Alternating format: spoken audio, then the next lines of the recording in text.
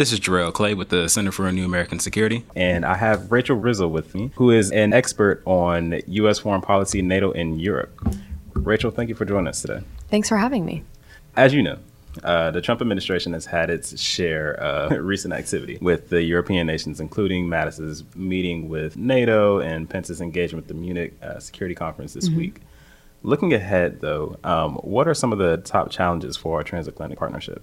We're seeing the relationship between the United States and Europe in the news today more than we have in the past, and that's largely why we decided to write this paper. We're going to see both the United States and Europe. It's going to become a little bit more difficult to focus on transatlantic relations going forward just because we're seeing so many pressing issues at home that both sides of the Atlantic have to deal with. The European Union, or Europe in general, I guess, is dealing with a migration crisis of historic proportions. There's a growing gap between the elites and the populations that they serve, both in Europe and the United States. So we're seeing a growing disconnect there. Europe is going to be dealing with the Brexit coming up soon. So we wanted to write this report just to make recommendations to ensure that we don't lose sight of the importance of the transatlantic relationship. How are other nations perceiving the United States right now? You know, our European allies are concerned, and rightfully so, and unsure, really, of where the relationship with the United States is going to go going forward.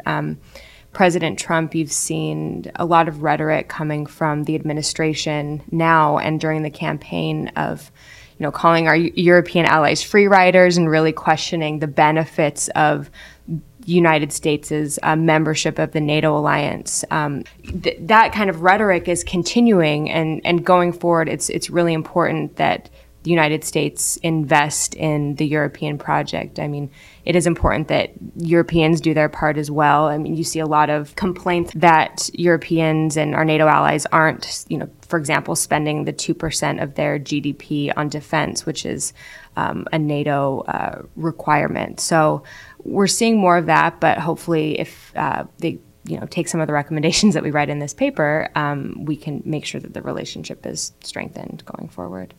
You mentioned the 2% of GDP being spent on defense, and that sort of brings up the challenge on how we counter terrorism in the region.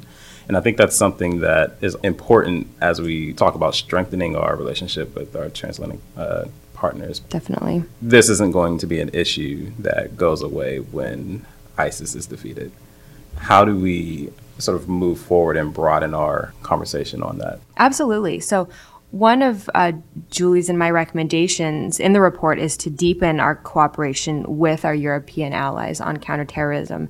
We have a few recommendations on how to do that. One is, increasing information sharing with our European allies, even in the face of privacy concerns throughout Europe.